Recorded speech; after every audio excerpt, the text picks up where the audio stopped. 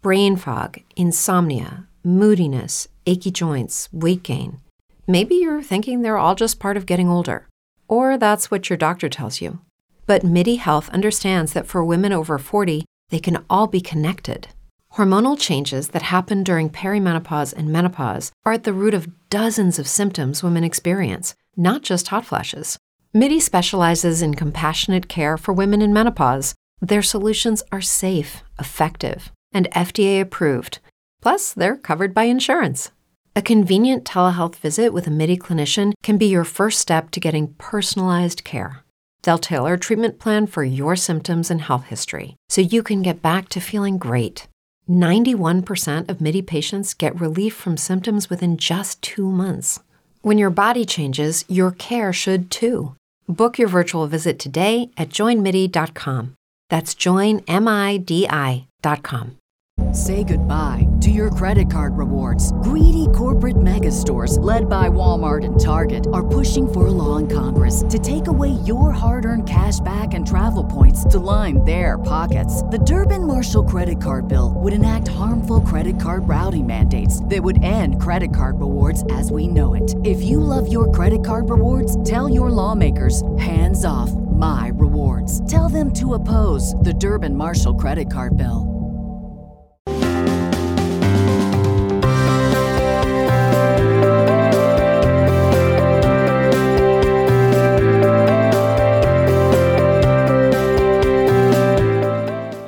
Welcome to the programme. I'm Chris Stafford in Florida.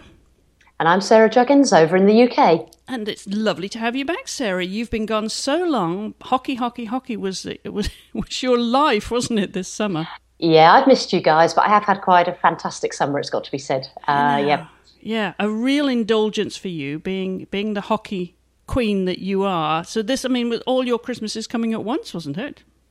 Well, it was, yeah. I go out to these events as a representative of the international media, but at heart, if England or Great Britain are doing well, then there's a certain joy in my voice when I'm talking about it. So yeah, we've had a good summer.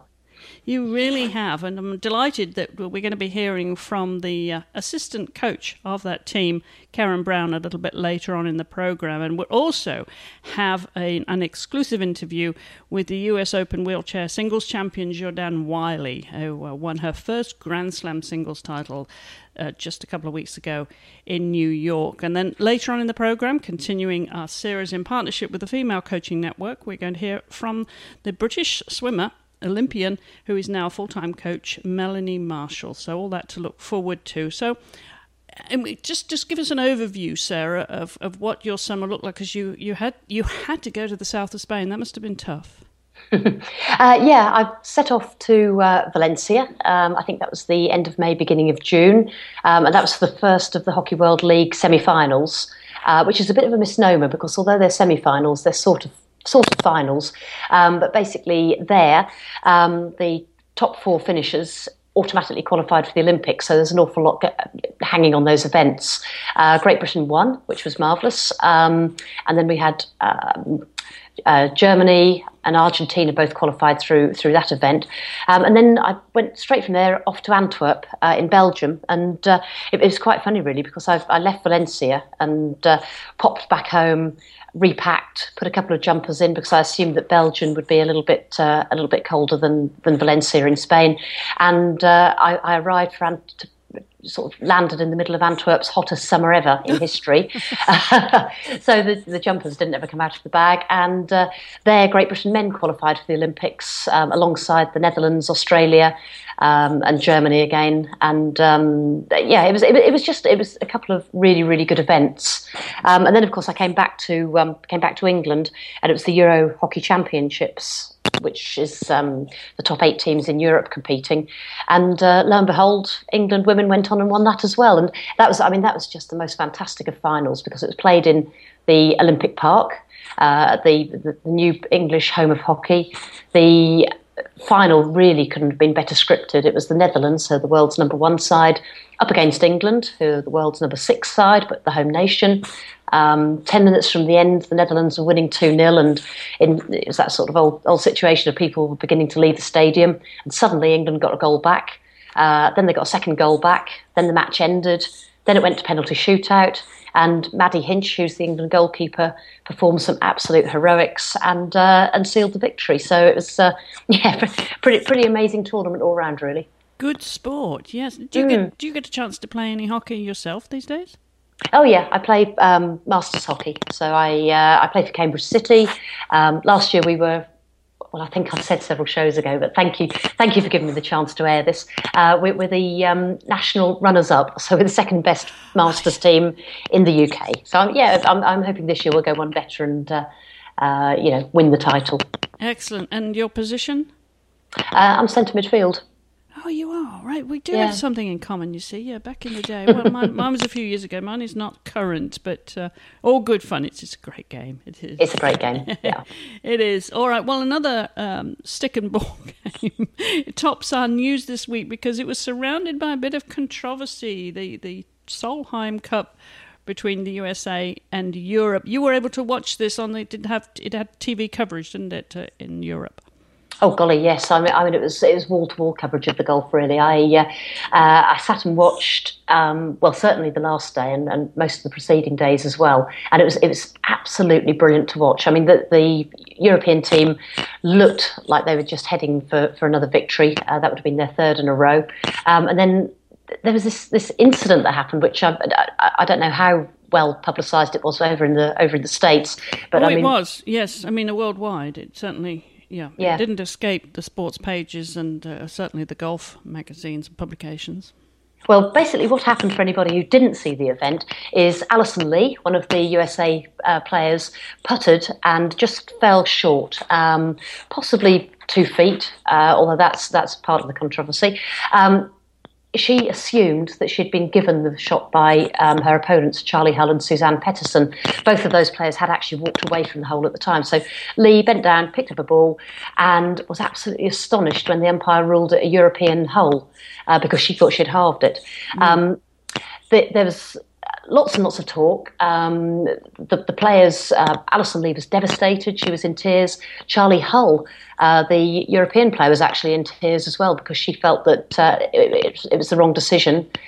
Suzanne Petterson was adamant that the rules had been broken and so the ruling was correct. I think the turning point for the whole match was when the US team got together.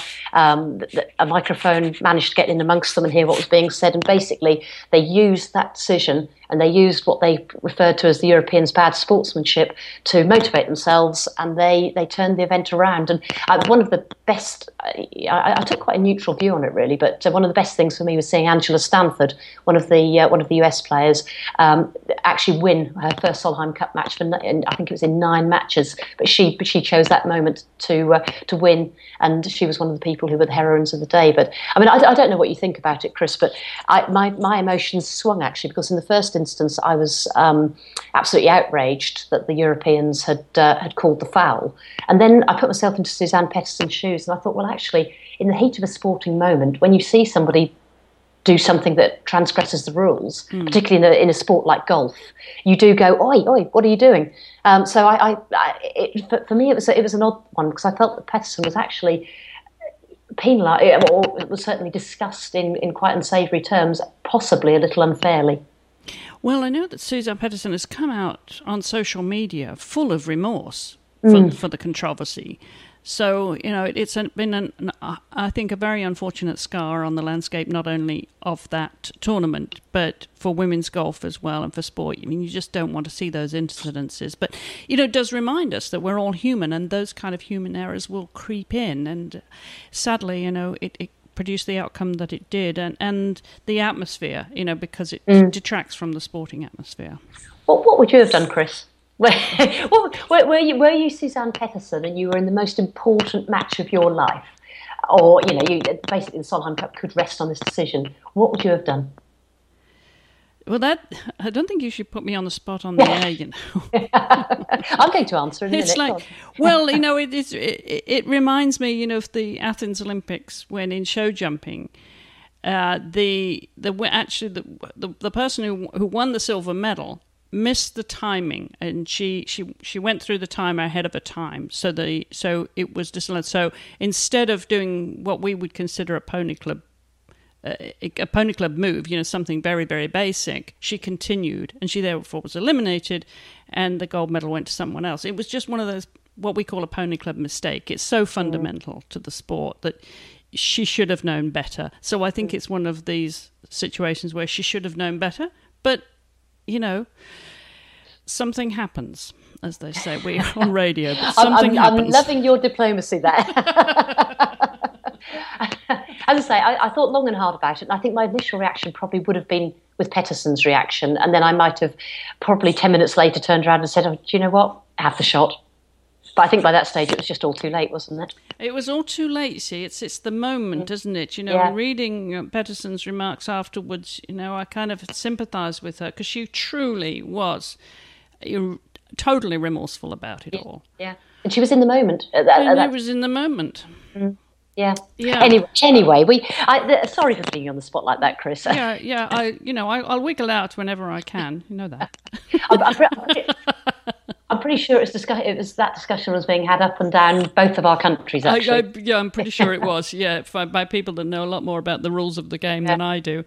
Yeah, for sure. Well, of course, they've all moved on, haven't they? After the they're all off. Well, all of them. Several of them now after the Lacoste Open in France. The defending champion Azara Munoz is amongst those.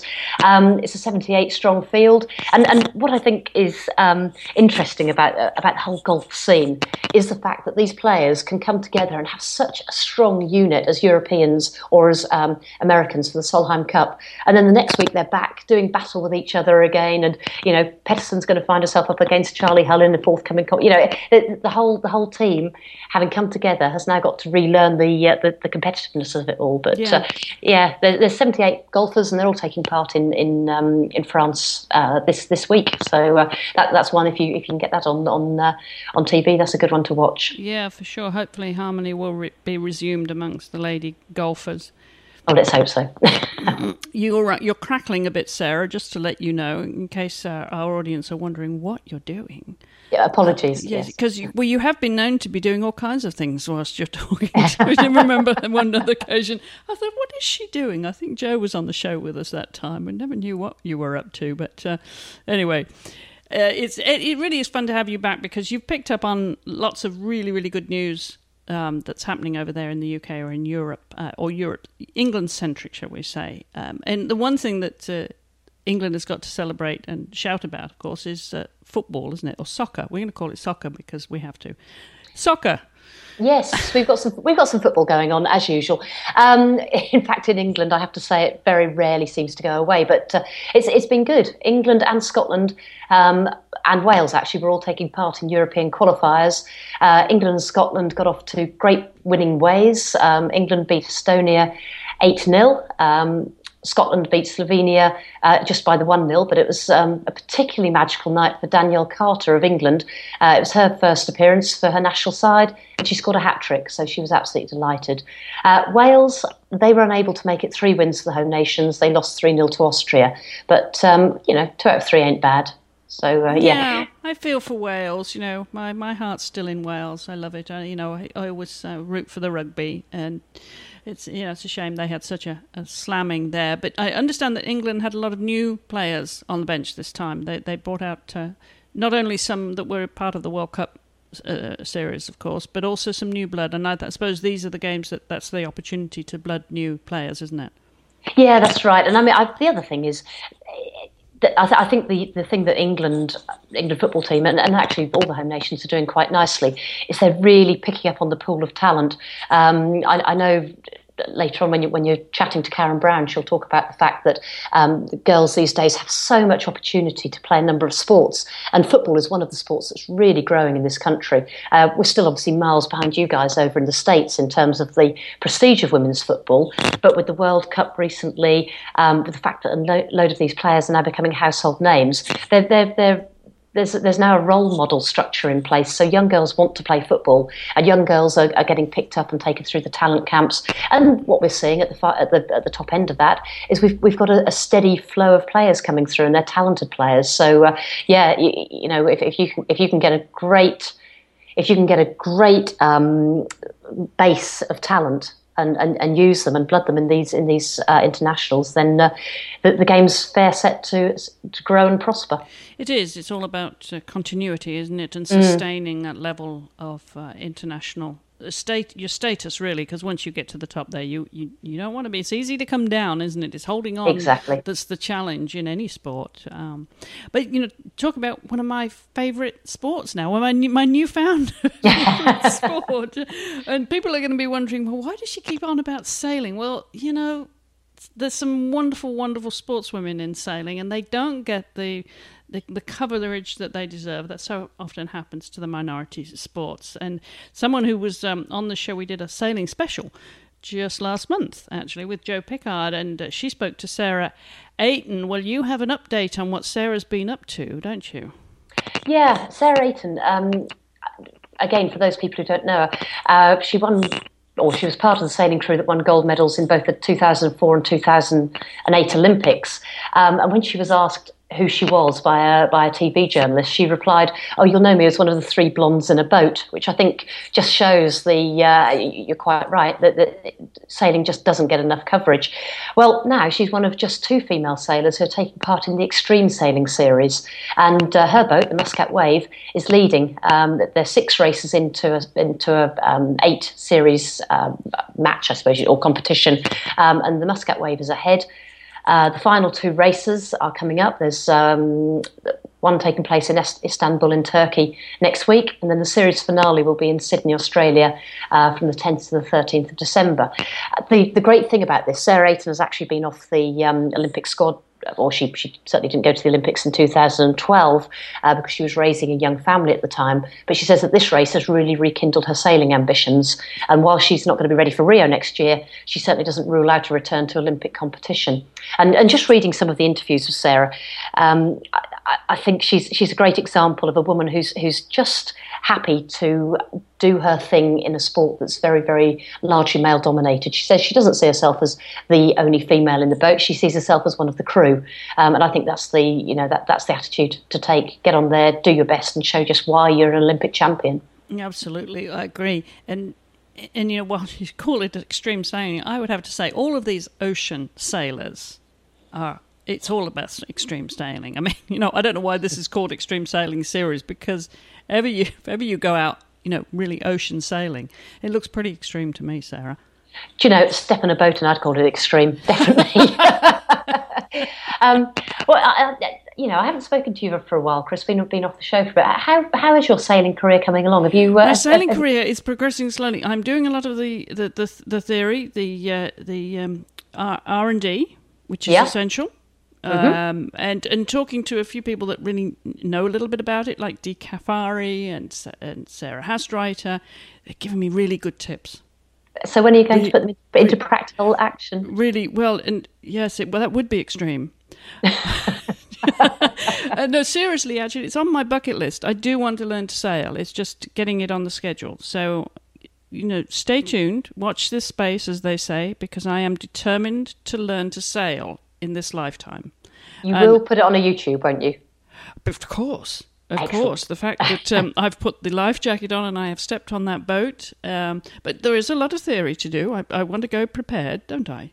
Absolutely. Yeah, preparation is everything. It certainly is. All right. Well, if you want to hear that full interview with Sarah Ayton talking about the extreme sailing and lots more, then you'll find the link on our website and, of course, on iTunes. Just look for that sailing special with Jo Pickard. Well, we're going to talk to another new hero in the sport. Well, I say she's a new hero. She's been a doubles wheelchair tennis champion, now in Grand Slam champion before. But this year at the US Open, Sarah, she won her first singles Grand Slam against her doubles partner as well, which made it even more special. And she had the chance to talk to me before. She was flitting off. She just got back from the US and now she's flitting off somewhere else. She's a very, very busy girl.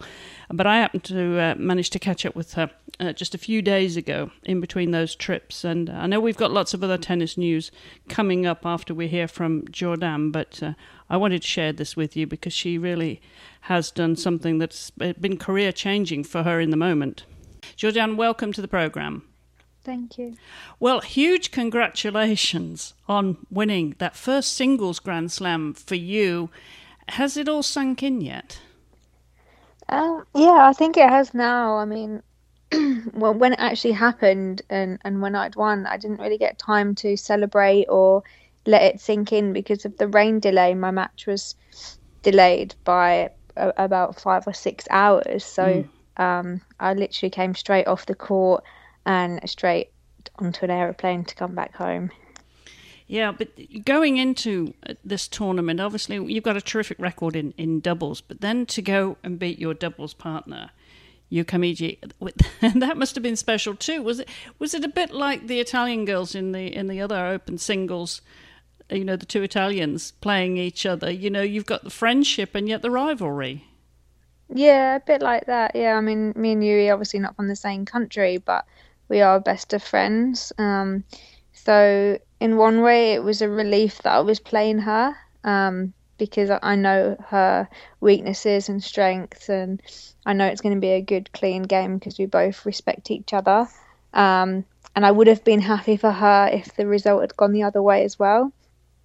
But at the same time, yeah, you know, it is difficult to play your best friend, but I guess it's just business and we both understand that. Yeah, just got right down to it. But she did come back and bite you in the second set, didn't she? Yeah, I actually only won 7 points in that second set, losing it 6-love. So I don't actually know what happened there. I mean, Yui did step it up and play well, and I don't know, maybe the nerves got better of me. Is that what you think it was? Because obviously getting off to a good start by winning that first set, you know, makes a difference to any game, doesn't it? Yeah, and normally I don't win the first set, so that was a shock for me. I actually played really well and won the first set, and I think I just scared myself a little bit into thinking, you know, oh, I'm just one set away from winning. Yeah, it's that realization of, you know, where you are and, you know, and channeling those butterflies, keeping them flying in formation. So how did you do that in the third set then, Jordan? Well, I went for a toilet break, and it just so happened that the toilet was so far away. So it actually gave me a chance just to think about things and calm down and just kind of give myself a stern talking to, really. Oh, did you? What did you say to yourself?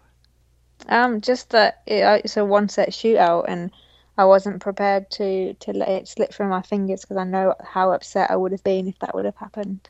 Well, you came back with extra determination then, didn't you, to you know, go that last set 6-1 pretty convincingly there. You weren't going to Say goodbye to your credit card rewards. Greedy corporate mega stores, led by Walmart and Target, are pushing for a law in Congress to take away your hard-earned cash back and travel points to line their pockets. The Durbin-Marshall credit card bill would enact harmful credit card routing mandates that would end credit card rewards as we know it. If you love your credit card rewards, tell your lawmakers, hands off my rewards. Tell them to oppose the Durbin-Marshall credit card bill. With the Lucky Land Slots, you can get lucky just about anywhere. This is your captain speaking. We've got clear runway and the weather's fine, but we're just going to circle up here a while and get lucky. No, nothing like that. It's just these cash prizes add up quick. So I suggest you sit back, keep your tray table upright, and start getting lucky. Play for free at LuckyLandSlots.com. Are you feeling lucky? No purchase necessary. Void where prohibited by law. 18+ terms and conditions apply. See website for details. to let her get hold of this, were you? Because clearly if she thought she'd got the upper hand, you really would have been going all the way, wouldn't you? Probably to a tiebreak. Yeah. The thing is with Yui is that she's a real fighter, and me playing with her in the doubles, I know that. And that's the scary thing about Yui, is that she always comes back harder and she will always fight until the end. And I think I had 9 match points in the end, and she just wouldn't let me take them. And she kept hitting winners and she kept going for big shots and really, really pushing me when I was 5-love, 40-love up. And she just wouldn't let me take it. But, eventually I did take it on the 9th one, but I knew that she would be coming at me hard. So when you look back at that tournament, obviously there's nothing like a Grand Slam and winning a Grand Slam to really underline your consistency and your form for this year. What do you most take away from it, Jordan? Probably just confidence. Like before I went into the tournament, I was feeling confident, but I'd never even got to a final before, and I'd only got to a semi-final once before in my whole career. So to actually come back home and with that title is a real confidence boost. And for me, confidence is something I've struggled with for a long time. So I'm hoping that this can like push me on, especially for next year, going into next year in the Paralympic Games. Let's talk about the difference between playing doubles and singles and what it's meant to you, because you are a Grand Slam winner, obviously, in the doubles. You've got a terrific record there, and earlier this year, of course, and you're the British champion. You've already had a fantastic year. What is the difference to you in terms of your career development, Jourdain, for the singles game versus the doubles game where you have such a fantastic track record? It literally just is confidence. When I'm playing with Yui, I feel a lot more confident that she's there, and I know that it's a partnership and she's going to make errors and I'm going to make errors, but, you know, she's also going to make winners, so it's not all just falling down to me. And, you know, when things aren't going my way, she's there to pick me up, whereas in singles, it's just everything's on me. And that's something I really struggled with, just mentally, really. But I feel like in the last month or two, I've really been working on that and my mind, and just trying to get myself in a better place, really. So what has meant the most to you so far this year of all your achievements, both on the doubles court and the singles? Definitely this US Open win. It trumps everything I've ever done in my career. This is it, is it? That's the favourite trophy right now. Yeah, definitely. And where do you put all your trophies? Are you getting a big enough cabinet for all of these, Jourdain? You keep collecting them. Yeah, so the smaller ones actually just go upstairs. They're kind of taking over a room. But my calendar Grand Slam ones are actually in like a special cabinet that my boyfriend had made for me at Christmas, which is really lovely. But now I think I need an extension. Yeah. You're fortunate that he can make it for you, so you can add on to it. Yeah, exactly. Customise it. Well, the way things are going, there's a lot more to come, as you say. I mean, the main focus, obviously, is Rio next year. That's going to be your big goal. But let's talk about the rest of this year, Jourdain, and what you're aiming towards. There's the Italian tournament that you're heading to as we speak. Yeah. So I've got some smaller tournaments, like you said, that I'm heading to now, and then the big one really is we've got doubles and singles masters right at the end of the year. So doubles masters, I'm defending champion twice in a row with Yui. And for the singles masters last year, I came third. So I'll be aiming to win both of those, really. Yeah, so in terms of, you know, staying fit and keeping the training up then, do you have a time when you can finally rest a little bit of an off season? When does that come? It doesn't really. We're just on all the time. I get a bit of time off for Christmas, but I still need to be in training because in the first week of January I fly to Australia in preparation for the Australian Open. So there's not really any time that I can take a break or a holiday or I'm constantly training or in competition. Because I'm curious, obviously your training program is critically important for any athlete, and to maintain that level of fitness even out of competition as well. So you don't allow yourself then to relax. You're always doing something just to keep the body switched on, so to speak. Yeah, I mean, I do relax, like at weekends. Weekends I get off from training, so I just like to be at home and do kind of normal stuff. But yeah, during the week it's quite full on. I'm training from 10 till 4 Monday to Friday, which would include gym and also on court hitting as well. Okay, break that down for us, because I was going to ask what that training regime looks like, Jourdain. How do you split up that time, and what do you do in the gym? Because obviously your upper body strength is fantastic. I wouldn't mind your upper arm strength.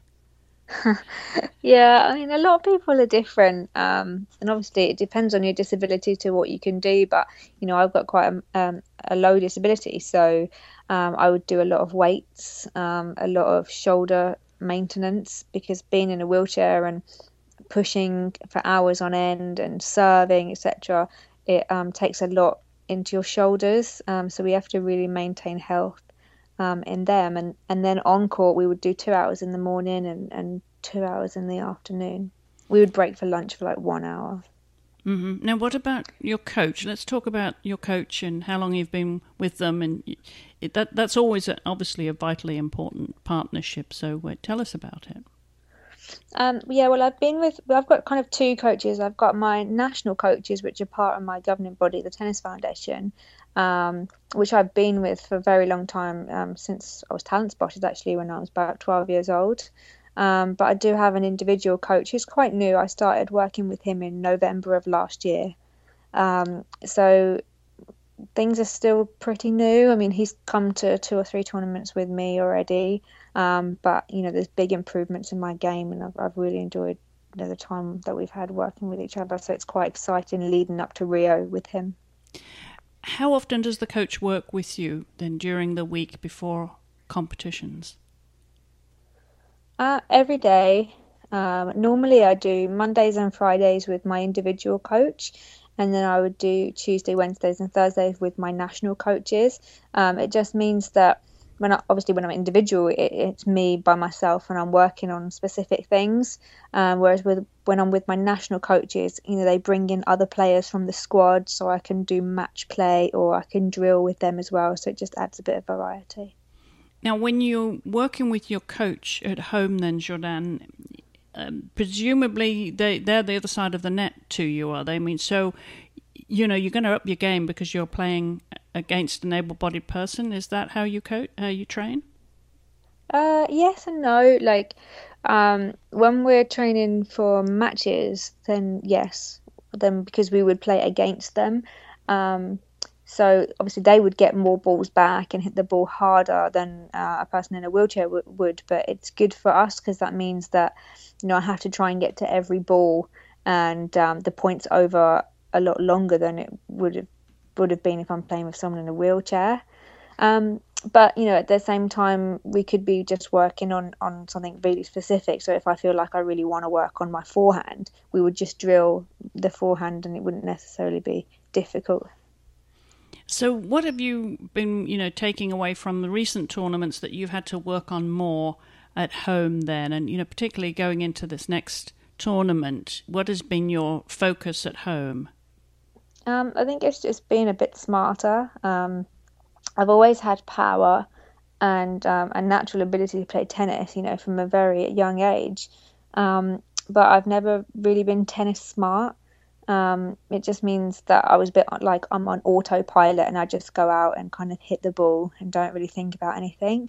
Whereas now I think I'm thinking about patterns of play, about tactics, about my opponent's weaknesses and strengths. And since I have been doing that, it's when I've been winning in the singles as well as the doubles. Yeah, it's interesting, isn't it? It's putting all those pieces together for the complete game.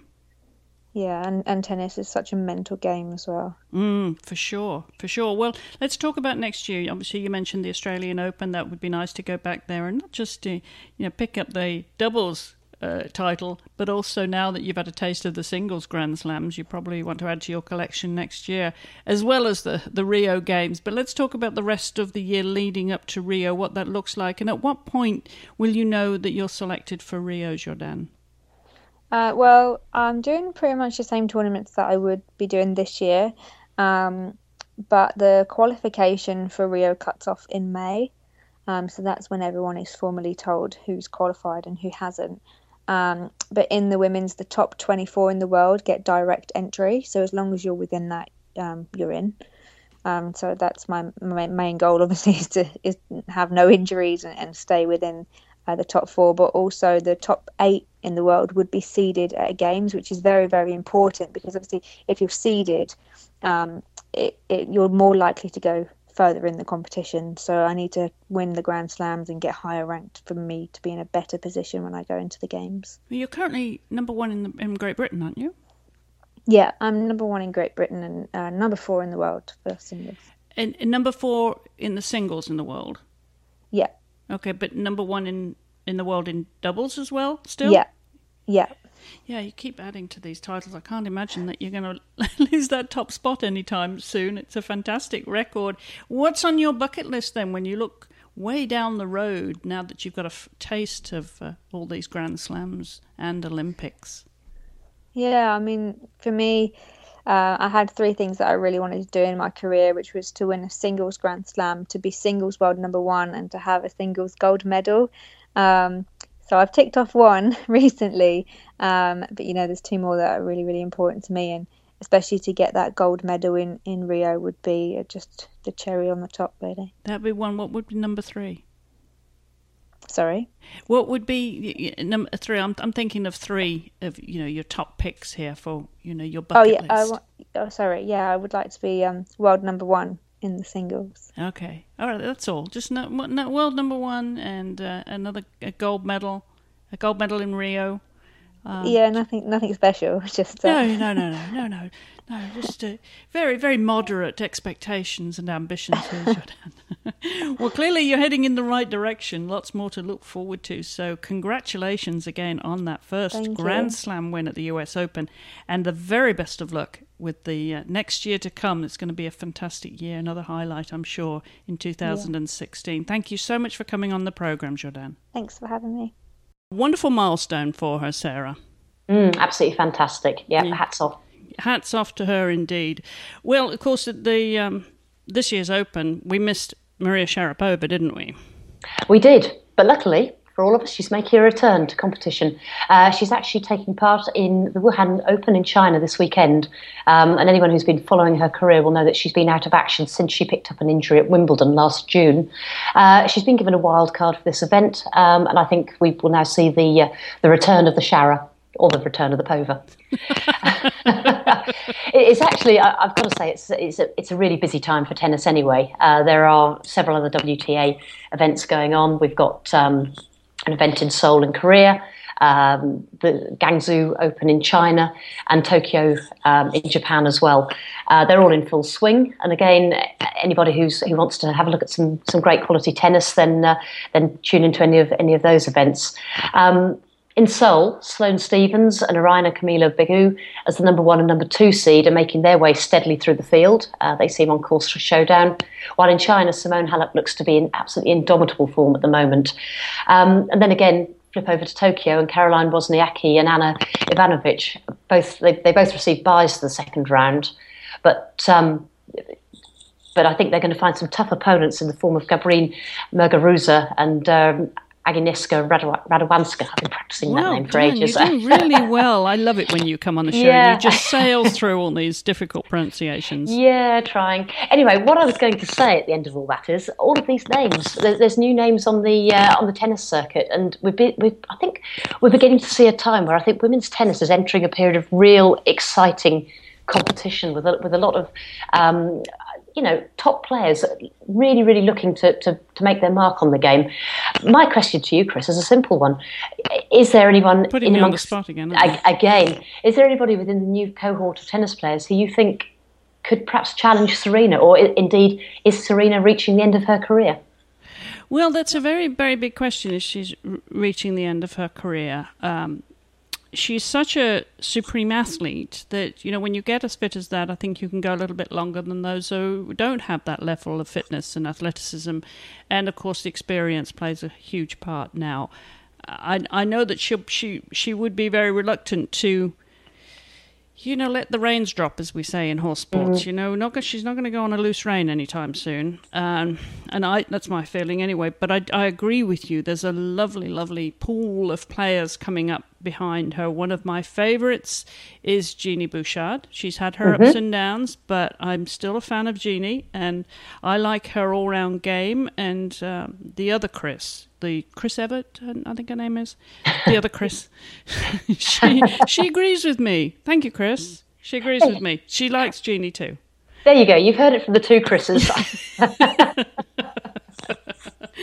So good luck to Genie. I think she'll be one of them. But as you say, there are a ton of others. I was watching Caroline Wozniacki in Tokyo this week, and just her ability to get around the court. Somebody thought they'd present her with a drop shot, and she just came back with a really sweet angle. I mean, she's very athletic. She's a bit of a terrier. She'll fight, and run down those balls. A bit like a terrier would run after a tennis ball. Yeah, I've got to say, just finishing on that point, I just think as well, if you look at that next tier, if you like, of tennis players, they're just now obviously working on their fitness as well so much, and that's what allows players like Wozniacki to reach the balls that in the past would have flown past them. And I think the game now is becoming a great advert for women's sport. Definitely, it is in that all-round athleticism and the strength as well. Yeah, absolutely. That they really are becoming complete athletes. And I think, of course, the one person who really, began that, she was really the start of changing that trend, was Martina, of course. Yeah, absolutely. I mean, I read her, I can't remember the title of it, but her biography. And she was basically, there was one chapter dedicated to explaining her fitness regime. Now, this was written when she was in her late 40s, and she was still training to, an incredible level. 10 times 400 metre sprints with just a very short rest in between each one. That's a hard session. Oh, that's two more than mine, Sarah. Well, I thought it was approaching my level. Well, yes, and I know they got a way to go to keep up with us, haven't they? Speaking of which, what happened to your 2-minute plank? Oh, that's reached 5 now. Oh, okay. But the video? We didn't see the video. Sorry, yes. Thing is, when you're doing a plank, it's very, very difficult to actually video yourself as well. Well, I set it up. I managed. I set it up, and it is possible. So don't make excuses, Miss Juggins. Come on. The challenge is out there, and I know you can. If you can do 5, we will applaud you, but we need to see it. Okay. All right, good deal. Okay, let's move on to a sport that you're very comfortable with, as you mentioned, all of the hockey that went on this summer. Well, we were able to catch up with Karen Brown, the assistant coach of that victorious team, and she was going to share with us, what that all meant to them and where next for the British team. Karen Brown, welcome to the programme. Thank you very much. Well, I'm going to leave Sarah to talk about all the action that took place this summer, which really was a fantastic summer for you guys over there. But give us a little bit of background, Karen, into your coaching career and how you got into the role of assistant coach there at GBR Hockey. Well, I've worked for England Hockey now for the past 10 years. Prior to that, I coached a club side and worked with sort of the national age group sides. But from the sort of end of 2005, I started working with Danny Kerry in the senior squad. And been doing the same role, as I say, for the last 10 years. Do we have lots of women coaching hockey? Not as many as we probably would like, but in the international game there are a scattering of us around. Probably the top sort of 12 sides in the world, there are probably 2 or 3 female coaches that work in that role. I know that certainly England Hockey and certainly the FIH, who are the sort of governing body of our sport, are doing more to try and address the imbalance at the moment, but that's the same as all industries sort of across the world, really. Certainly it is in sport, and we'd love to see more women coming into the whatever the sport may be, but that's another topic. We want to focus on the successes you've had and what next for British hockey. Sarah, you, I think, followed every ball-by-ball play, didn't you, this summer? I absolutely did. Yeah, I had a fairly wonderful summer watching. It was Great Britain and England, because just to make it clear to the listeners, Karen is assistant coach to both the Great Britain side when Wales and Scotland and Northern Ireland getting on the act, and also assistant coach to the England team. So out in Valencia for Hockey World League 3, Great Britain won that, and then they went on to have this tremendous success in London at the Euros. So, Karen, just tell us a little bit about how delighted everybody was after this summer. Oh, yes. It couldn't have gone better for us. So, the players, the staff, the whole organisation was delighted with the summer. So, England Hockey and the board, we're quite a small organisation, and we hosted the Europeans. It was the legacy event following London 2012. And I don't think it could have gone any better. In us, the last game of the whole tournament, us winning the tournament, the men also did very well. They just missed out on winning a medal. They lost the bronze medal match, but again, they did very well. And it was shown live on the BBC. So I think as an organisation, everyone sort of had very much a sort of a huge shot in the arm and a boost, because it couldn't have gone any better for us. Yeah, I mean, it was a brilliant day there in London. But if we just head back a couple of months before that to Valencia, and this is when the team actually achieved. With Lucky Land Slots, you can get lucky just about anywhere. Dearly beloved, we are gathered here today to... Has anyone seen the bride and groom? Sorry, we're here. We were getting lucky in the limo and we lost track of time. No, Lucky Land Casino, with cash prizes that add up quicker than a guest registry. In that case, I pronounce you lucky. Play for free at LuckyLandSlots.com. Daily bonuses are waiting. No purchase necessary. Void where prohibited by law. 18+. Terms and conditions apply. See website for details. With the Lucky Land Slots, you can get lucky just about anywhere. This is your captain speaking. We've got clear runway and the weather's fine, but we're just going to circle up here a while and get lucky. No, nothing like that. It's just these cash prizes add up quick. So I suggest you sit back, keep your tray table upright, and start getting lucky. Play for free at LuckyLandSlots.com. Are you feeling lucky? No purchase necessary. Void where prohibited by law. 18+ terms and conditions apply. See website for details.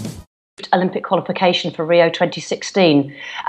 Which of those two events, the achieving the qualification or winning on home soil, which meant the most to the team, or were they both sort of equal value? Yeah, it's really hard to put a value on them like that. I think as a sports person, you take every event and you take it on its own. It's a standalone event.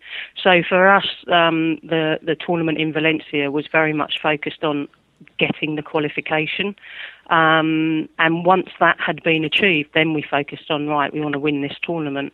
And, I wouldn't say we were fortunate, because we worked very hard to achieve that. And it was attainable, and we did very well to win that. The Europeans, I think, was slightly different, because it was a home event.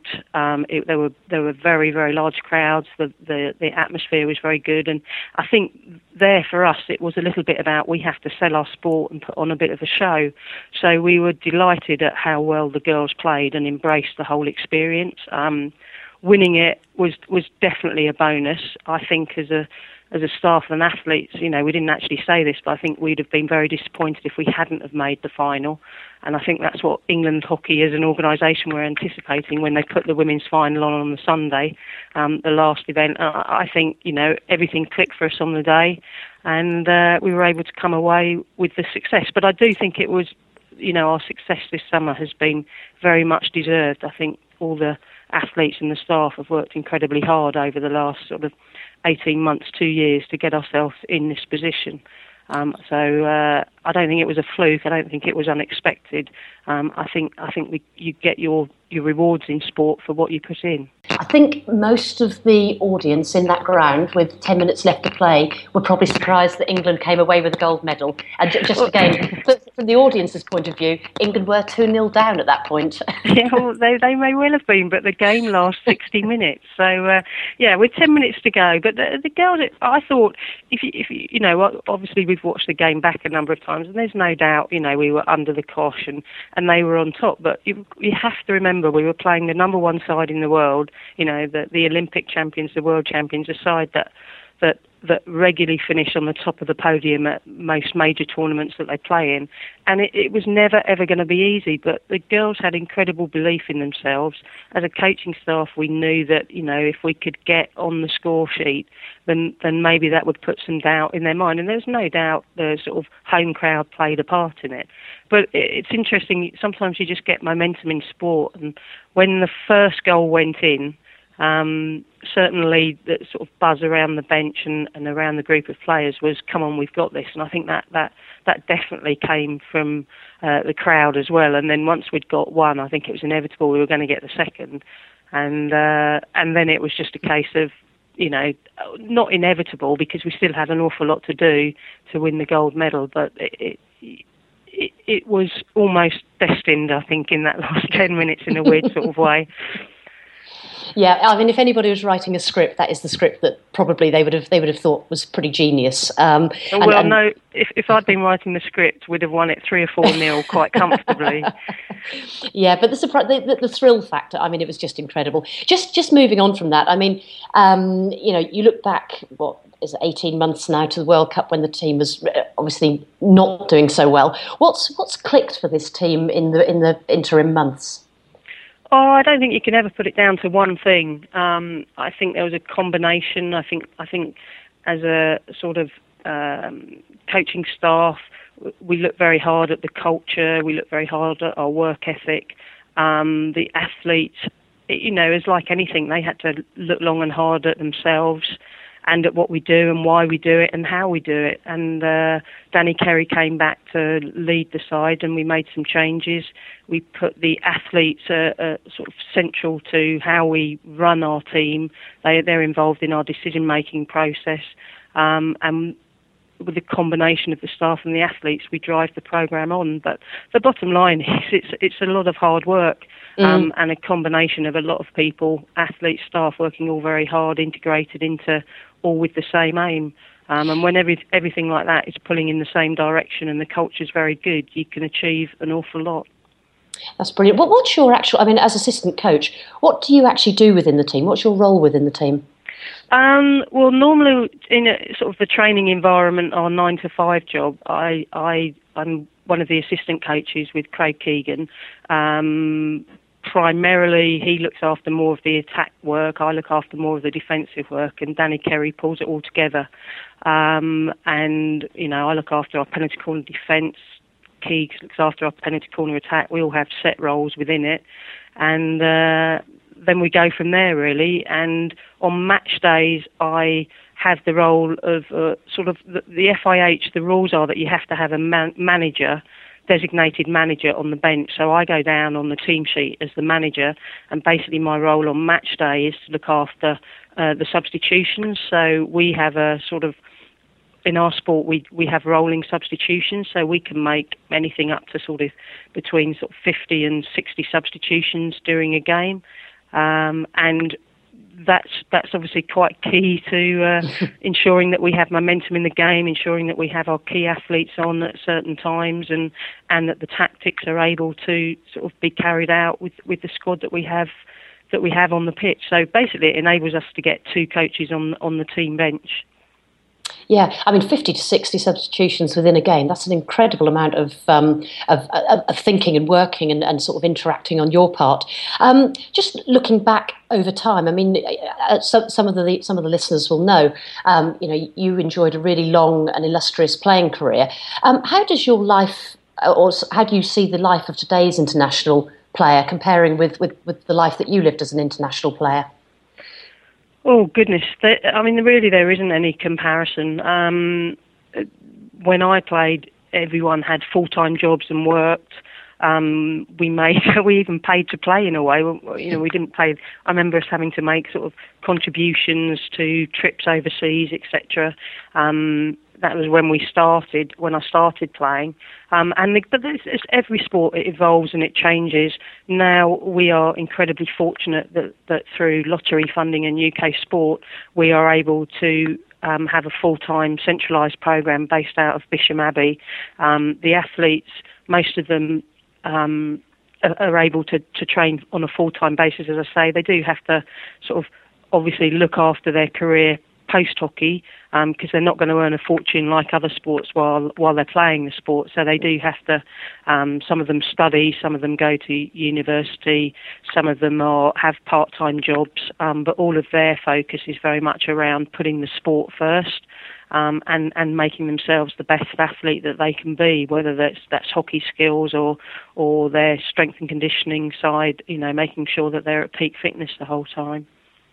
Yeah, I mean, it's an amazing lifestyle, really. But again, looking back at your own career, can you sort of give us a little bit of insight into some of the highs and lows that you experienced as an athlete? It's a long time ago. They're hard to remember now. I think like this group, I was fortunate. I think they're matching me now. I won an Olympic bronze medal and a European gold medal. So I certainly want to spur this current group on to winning more medals and overtaking what I want them to make history. I want them to be better than, I want them to be looked back on and be the best women's team that this country has ever produced. And I think we're in a position where they're able to do that. That's me digressing from your question a little bit there. So I'll tell you what my highlight was. It was undoubtedly winning the Olympic medal and all that comes with that. I think that was a huge highlight for me. I think when we won in 92, it wasn't like London 2012. We didn't actually win that many medals as a country. So the profile and the sort of all the highlights, that paraphernalia that go with winning an Olympic medal were really well felt and were, an incredible reward for what we'd done. But I think I could never top making my debut, which I was very fortunate to make at Wembley when hockey used to play at Wembley, and there was sort of 60,000, 70,000 people. I thought every game of hockey was going to be like this. So that was certainly the highlight. Brilliant. And I mean, that leads to the obvious question. Are you able to tell us about a low light? And I think I can probably guess which this one was. Well, I think what most people will look at would be, obviously, in Atlanta, we lost a medal, the Olympic bronze medal. We went out on the penalty shootout, and I don't say I missed, I say mine was saved. But, yeah, you use that experience, though. You use it in other ways. You use it in your coaching career. Because with anything in sport, the journey is so good because you do have those highs and those lows. So what the girls experienced sort of 18 months ago, those that were there will have held them in really good stead for what they've gone through in the next, through this period, and it'll hold them in good stead for what's coming up. You don't get anything in sport without working incredibly hard for it. And if you take your eye off the ball at all, it drops off very quickly. So, you're talking about the journey that both you and the players have taken, and in effect, you're continuing your journey within hockey through your coaching career. Do you, in terms of how you view achievements and goals and things like that, do you think as a coaching staff you see things very differently to the players, or is there a lot of synergy between the two viewpoints? I wouldn't say we see things very differently. Our job is to sort of make sure the group is focused on what we need to achieve and how we go about it. They obviously have input into that, which is absolutely right. But at the end of the day, sort of the major decisions are made in collaboration with the athletes. But in terms of how we operate, that they very much are part of the discussion process. We get their ideas. There's 32 of them, and we're fortunate they're highly intelligent human beings. So we go to them for a lot of ideas. Then we discuss it as a coaching group, and then we put those ideas into plans. But a lot of plans get thrown out as well along the way. But we're not doing anything, I wouldn't say anything probably, well, certainly not something that I'm going to share with the rest of the world that might be, give us a disadvantage going into Rio. Yeah, I understand that. I do remember some time ago you said to me that as an athlete you have to be incredibly selfish. And just a few minutes ago you were talking about how much you wanted somebody to make history and to beat your records, which strikes me as a very incredibly unselfish view. But that's obviously to do with you moving into coaching. So if I can just go back to the point that Chris made at the very start of this conversation, how do you see this imbalance, the fact that there are so many more males at the very top level of international coaching as opposed to women, or do you think that's just the way it is? Is that the natural order of things? I think you have to look at it sort of not just in our sport but in sport in general. So I don't think you can just look in hockey in isolation and say there aren't very many female coaches. I think you have to look at it. You look at sport as an industry, and sport is behind other industries around the world. To take politics, for example, there was a big change, roughly about 20 years ago where people could see, so young females at 18, 19 could see that as a career. Now you look at what's going on within our government, and you look at the number of female representation. I think sport is slightly behind that, and it will take time for people to infiltrate the system, but there is no doubt. I see no reason why in 10, 20 years' time there will not be more females involved in the coaching side. But I do think it's really important. We can't just flood the market with females. They've got to have the right qualifications. They've got to have the right skill sets. And, coaching international teams is very demanding. It's very, very time consuming. You spend an awful lot of time away from home overseas. It's not an easy lifestyle choice. And those are the decisions that any person has to make, male or female, when they look at their career paths. But I do think there is an imbalance at the moment. I do think organisations and national associations are trying to address that by promoting women's coaching. That there'll be coaching courses that are being put on just for females, etc., etc. But I do believe that in the next sort of 10, 15 years that imbalance will be addressed.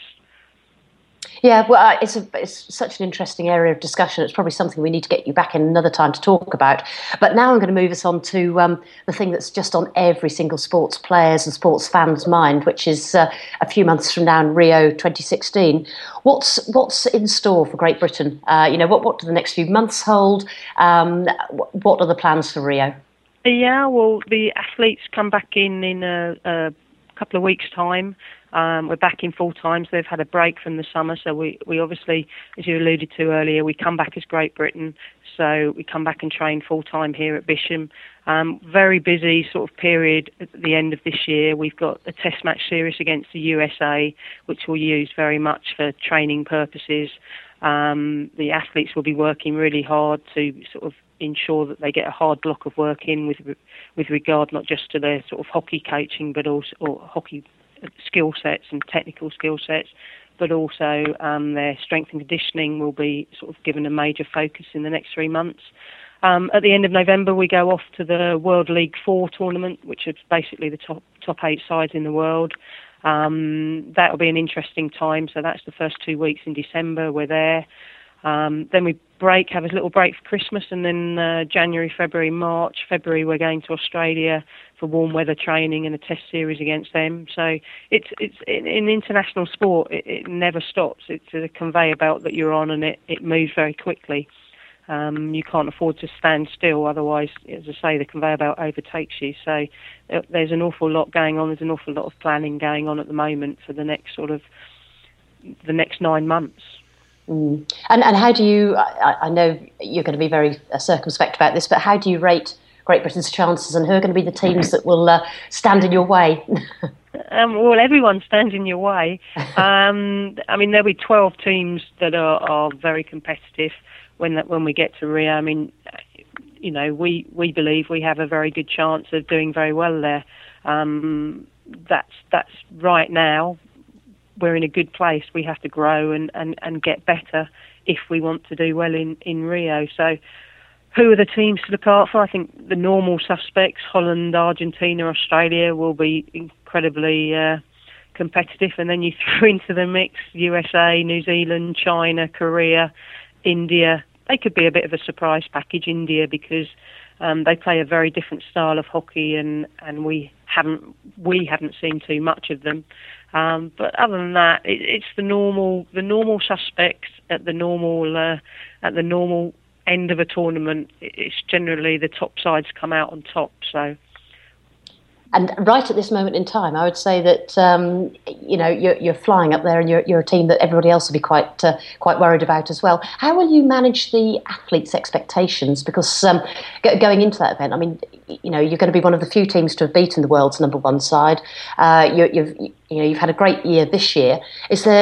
How will you stop the players from, the weight of expectation almost becoming too much for them? Well, that's an interesting question because they you want your athletes to be confident in their own ability and confident in what they can achieve. So, stringing together a set of results that we have done this summer boosts everyone, and them taking that confidence forward in their own ability. I don't think they'll get ahead of themselves. I think they're very much aware of what's ahead of them and how hard it's going to be. We have a lot of what I would call very senior pros who have been around the scene. Some of them were back in the 2004 period where, they'll remind everyone they were red-hot favourites to qualify for Athens, and they didn't qualify. And I think that's held us in good stead. What happened at the World Cup holds us in good stead, and the girls are very much focused and aware on what they need to do, both individually and as a team, to deliver, and how they get the optimum both out of themselves as individuals and out of the team. That's brilliant. Well, thank you so much for spending the time talking to us, and I join you in hoping that your record is broken next summer out in Rio. Thank you very much, Karen. Thanks very much. I hope so. Thank Karen, you. I have just a follow-up question then, listening to that conversation. It obviously, you spoke about the lottery funding, which is a tremendous advantage for British sport in so many sports, but is there individual sponsorship for these players when you say they might have a side job or they might not? But do they get individual sponsorship? Yeah, good question. I mean, we're very fortunate. We're sponsored by Investec. That's as a team, and they provide an awful lot of input for the organisation and for the squad. Individually, a lot of them will have stick sponsors.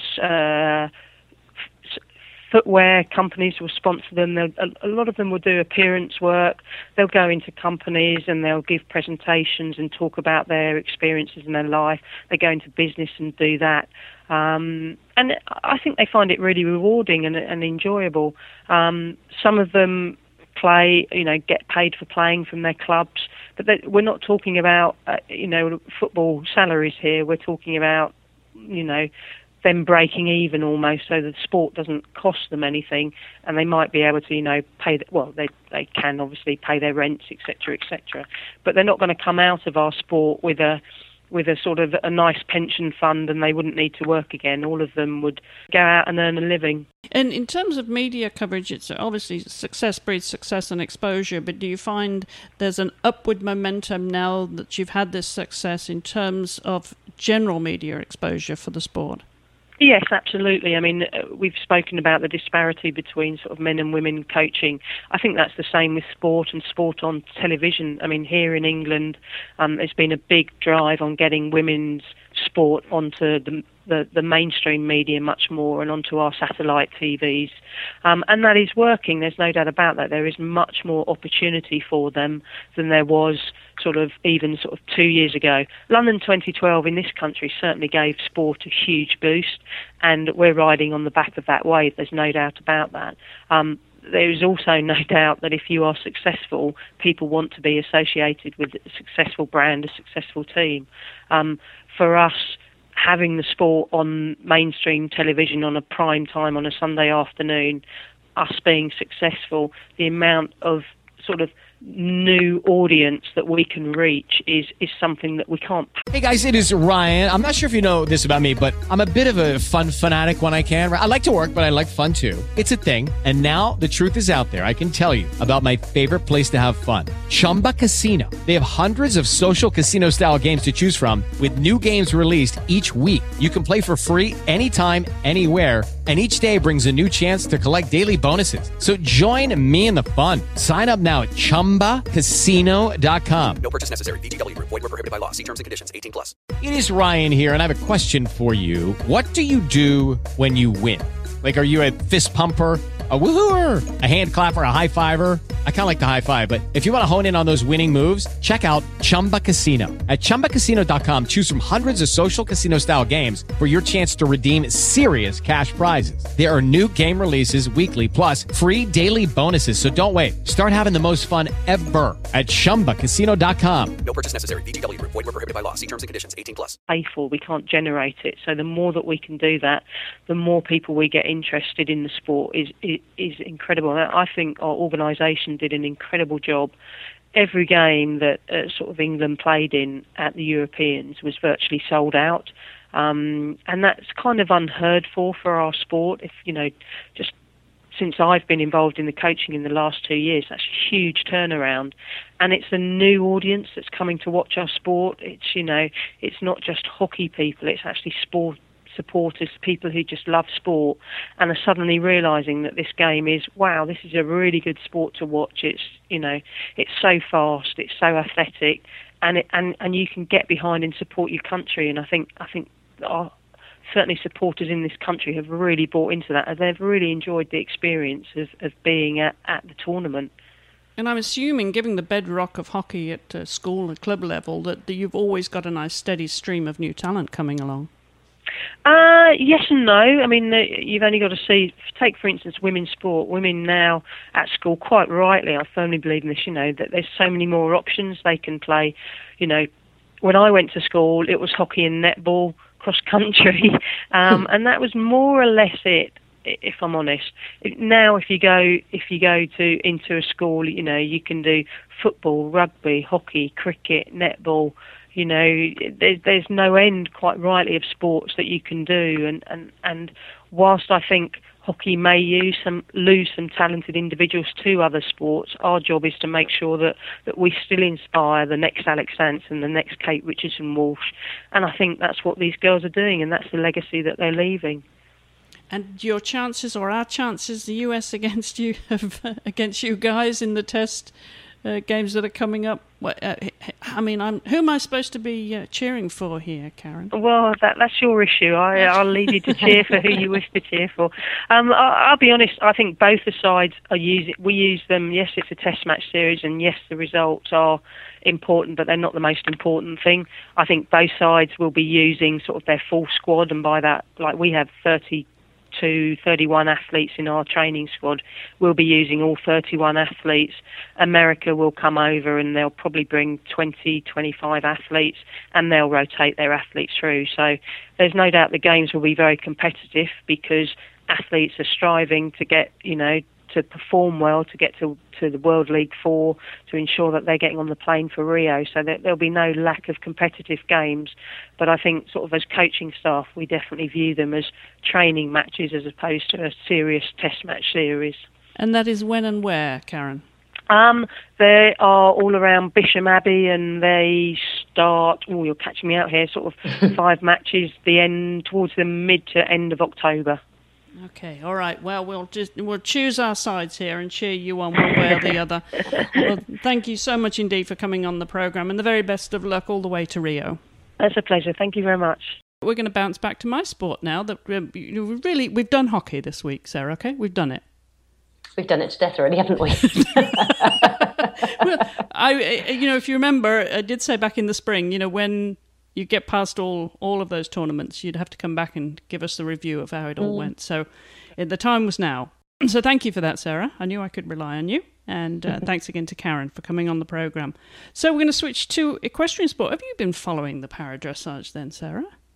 I have. I'm actually a huge fan of Sophie Christensen. The reason I went along to the London Paralympics, and I was absolutely blown away by this athlete and her relationship with the horse.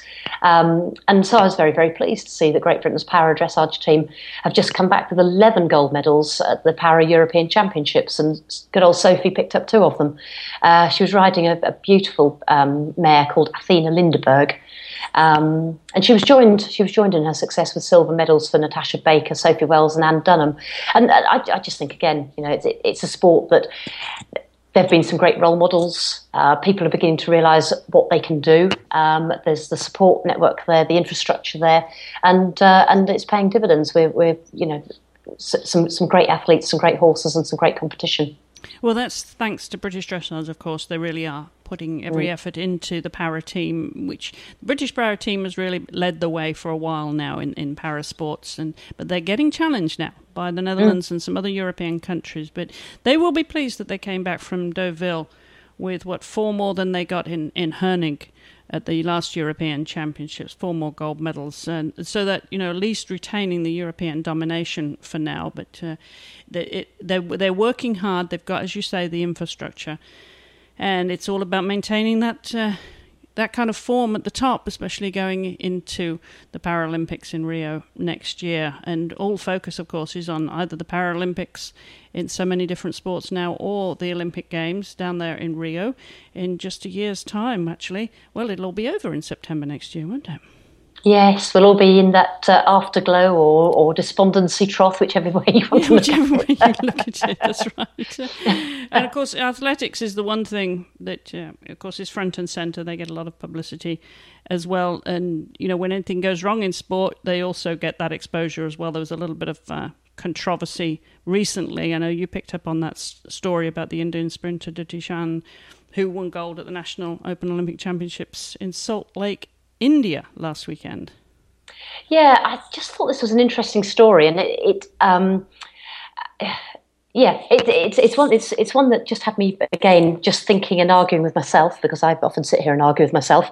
But basically, the Dutee Chand was an up and coming, a great junior athlete. She won the 100 meters and the 200 meters last summer in the Asian junior Asian Games, and then the Indian Athletic Federation asked for her to be subjected to a gender test under the IAAF, and I'm going to have to get my pronunciation right here, hypoandrogenism. Hyperandrogenism, well done. Thank you, rules.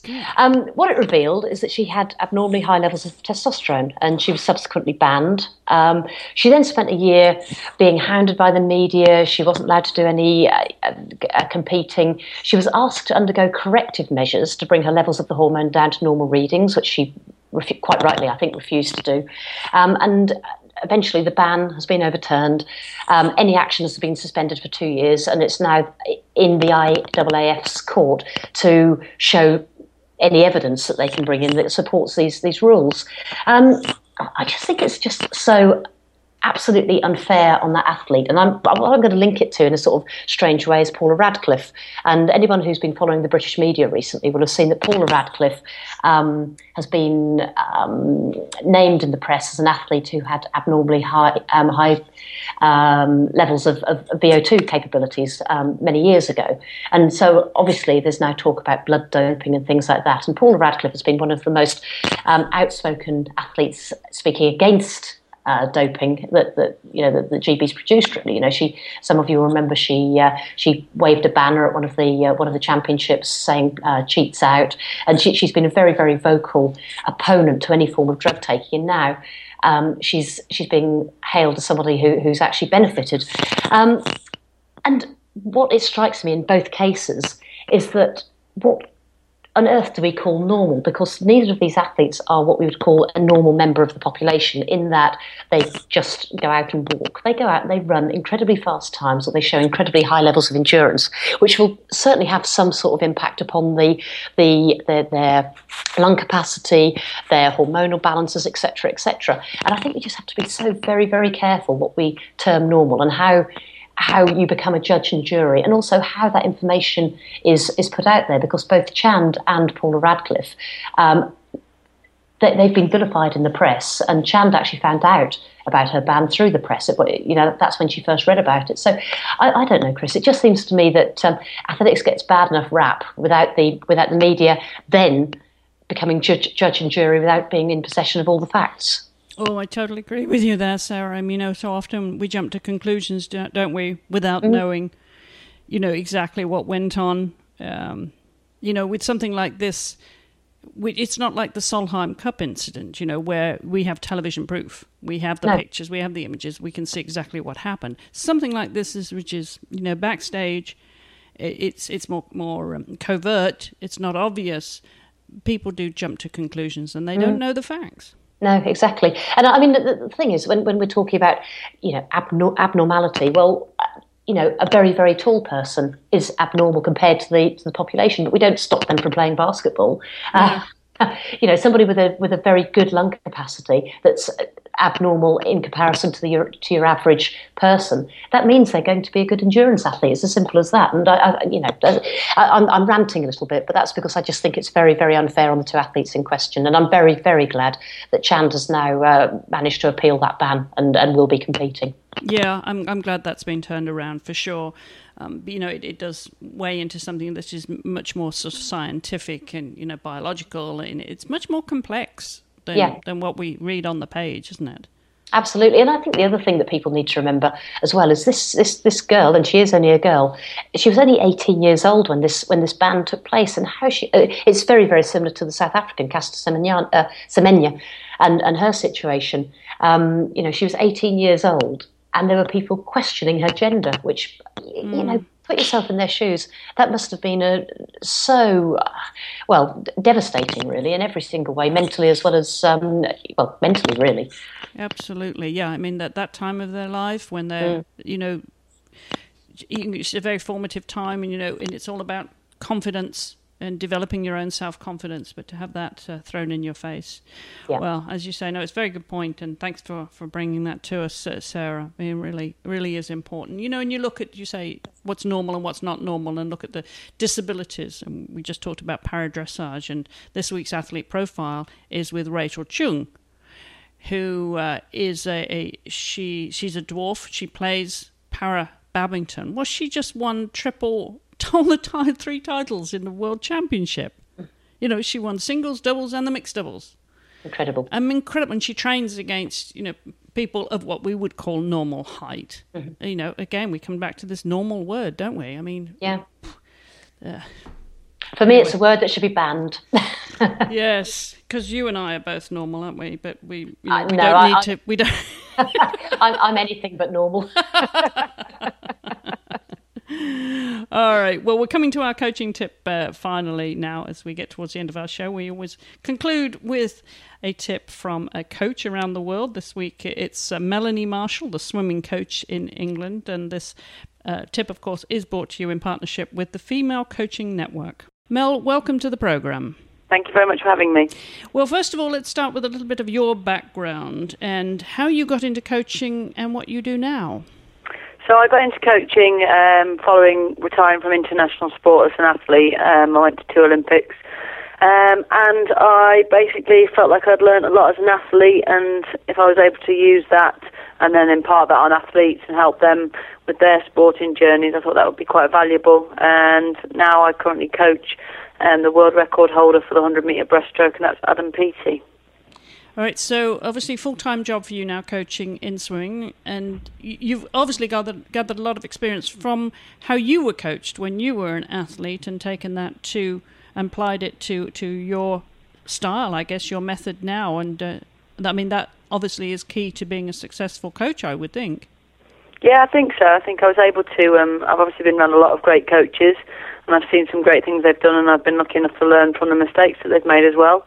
And so that's really helped me, I think, develop my craft and come up with my own philosophies and my own kind of style. And I've been coaching now for 7 years, and I feel like now that I'm starting to get the hang of it. so that's quite good. All right. Well, one of those tips you're going to share with us today. So explain what that is, Mel. I think in terms of being in coaching for 7 years and being an athlete, one thing that we perhaps don't do well enough is listen and work on our listening skills. I think a lot of the time, someone told me once, you've got 2 ears and 1 mouth for a reason. I think sometimes we can really find answers much quicker if we listen first rather than get our own points across. And that for me is key. Sometimes the quiet coach is the best coach, I think. And I think that's one of the key things for me that's been definitely something that I've used in my coaching, particularly over the last kind of couple of years. Now, tell us a little bit about why you've arrived at that and what you learn from the athletes, why it is important not just to learn about, obviously, what they're being coached on, but them as a person. I think for me, it's what we must remember as coaches, it isn't about us. And so therefore it's not about projecting our views, and it's not about projecting what we think, but more understanding what they think and how we help them with that. And I think that makes the difference between good coaches and great coaches. Those that can understand that the medal will never go around our neck, but it's for us to allow them to completely have ownership of their own performance, responsibility of their own dreams, and then make that move forward by making their own decisions. And us being a support network in that rather than us telling them what to do. Now, do you have a style of how you you're spending time with your athletes, Mel, to give them time and to empower them in a way, to use their voice and to respond to you, so that you do get back from them what you need. Yeah, I mean, I think it's not like continuous, let's listen all the time. But I think it's very much about, it's inside out coaching. And so I think a lot of the time as coaches, we outside in, how can we get them to do this, rather than thinking about, well, hang on a minute, how do we get the best out of them and them, take it on themselves. So I think it's very much inside out coaching. And, obviously over time I've been able to develop certain ways of doing things, but it's thinking outside the box. It's thinking about how you can empower them from the inside, rather than, in terms of getting them to get to a result because you've, been autocratic with them, or, in the sense of you will do this. It's much more powerful when they think, wow, I want to do this because of. That's so much more powerful. And presumably this is something that you've developed yourself as a, it's all about personalities, isn't it, with that relationship? Yeah, I think so, but also it's, in terms of reading around things, in terms of from psychology and seeing other coaches do things, and just, working with people. And I just think it's about developing relationships with people, and then a relationship whereby you can take them to the edge, but they've got the wings to fly off and enjoy the view, and are able to cope with what's in front of them. And I think that, for me, is I think, good coaching. And to give them the confidence to speak up. Exactly, to give them the confidence, not just to speak up, but to have faith in their own abilities and have faith in their own capabilities, and be able to deliver in the world's toughest arena, which is the sporting arena. Absolutely. Well, clearly you're enjoying what you're doing with them, Mel. I mean, how many athletes would you have to coach every week?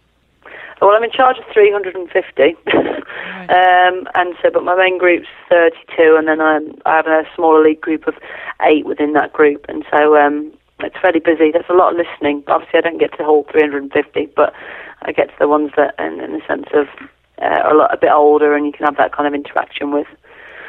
Yeah, interesting. Well, I have to ask you, are you one of these coaches that gets in the pool with them, or do you think it's more important that you're not in the pool when you're coaching? I absolutely never get in with them. My days of swimming are very much gone, and my days of beating the athletes in terms of swimming are very much gone. So I feel like I would actually be a laughing stock if I got in now. So no, I don't get in with them, no. From the sidelines, okay. Well, clearly it's working for you, but I want to thank you for coming on the programme this week and sharing that advice, Mel. No, thank you very much. And I guess to the women coaches in there, in the sense of it's not about men, it's not about women, it's just about how individuals get the best out of the athletes. And I think that in terms of if we can stick to that, and we'll be a force to be reckoned with. Terrific. Thank you so much, Mel. No problem. Thanks for having me. Well, our thanks to Mel for our tip, and to Vicky Huyton, who brings us these wonderful coaches with some great tips every week. And you can check out everything that happens at the Female Coaching Network by going to their website. We'll put a link in our show notes. Well, I guess we better wrap this up, Sarah. But before we do, we always point towards what's coming up next. I know I've just got one thing on the agenda this week. That is the Furacía FEI Nations Cup show jumping competition, which is taking place in Barcelona, Spain. Extreme sailing. It's the 7th leg of the 8-race series. It's taking place in Turkey from the 1st to the 4th of October. So again, that's something that people can tune into next week. And on the hockey calendar for Sarah Juggins, where can we expect to see her play? I'm playing in Redbridge on the 18th of October. But more importantly, actually, Chris, and this is one I'm going to chuck in there, I'm actually running a marathon on the 30th of October. Oh, excellent! Good. Well done. I'm just going to throw this one out there as a little bit of inspiration for anyone who's carrying an injury, because I've actually I've got arthritis in my left foot, which made me think I would never be able to run a marathon, and I've decided that I can. So I'll let you know. It's all in the mind, you see. It's all in the mind and not in the foot at all. Not nowhere near the foot. Well, the very, very best of luck with that, with Sarah. I hope you'll come back on the show and tell us how that all works. So what's the date of it again? It's the 30th of October, and I'll hobble back and tell you all about it. Would you? Yes. Well, by the time you come back, I'm sure you'll be fully recovered. So just remind everybody how far that is. That's 26 miles or 42k, and I'm actually running it on the coastal path around Norfolk, which means it's going to be a mixture of sand and shingle, grass and road. Even a tougher challenge. Well, good for you. Excellent. All right. Well, pictures, please. We'll post them on our Facebook page, and we'll hear all about it when you come back on the show. Perfect. All right, wonderful. Well, again, thanks to our guests this week, Jordan Wiley, Karen Brown, and Melanie Marshall. Thanks to my co-host, Sarah Juggins. Lovely to have you back, Sarah. It's been an absolute pleasure. All right, well, we'll see you again soon, I hope. In the meanwhile, don't forget to check out all the other shows here on the network, including our athlete profile, as I mentioned, with Rachel Chung. Next week, we're going to New Zealand and to my friend Zoe George down there with all things Kiwi. Until the next time, thank you all for listening wherever you are in the world. Goodbye for now.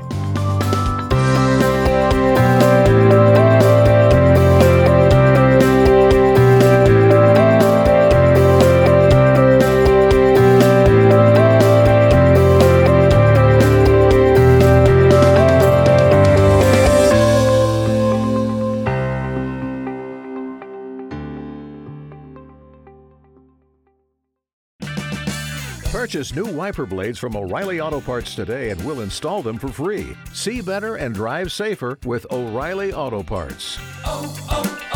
O'Reilly Auto Parts.